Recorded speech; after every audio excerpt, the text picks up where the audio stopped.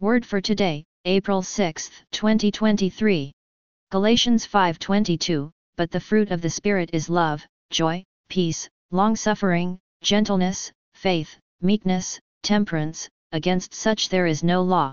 Here again another verse talking about the fruits of the Spirit that makes people say in this modern world that they are spiritual, holy, and pious or Christian brand. People in God and those who act that they are in God can be differentiated based on these traits that the fruits of the Holy Spirit embody through us daily lives and how we interact with each other and during trying times.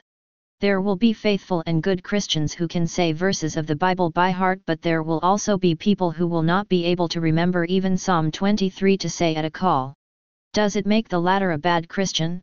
Well, what matters most is living in Christ, for which the Lord baptized us with the Holy Spirit, that our living turns into Christian living. When we are in the Lord, the fruits of the Holy Spirit is embodied as part of our daily Christian living. So, the Lord says that we walk in the Holy Spirit, which demonstrates in us by not seeking vainglory, envying each others for what they have even when we have more, and provoking each other over bigoted agendas.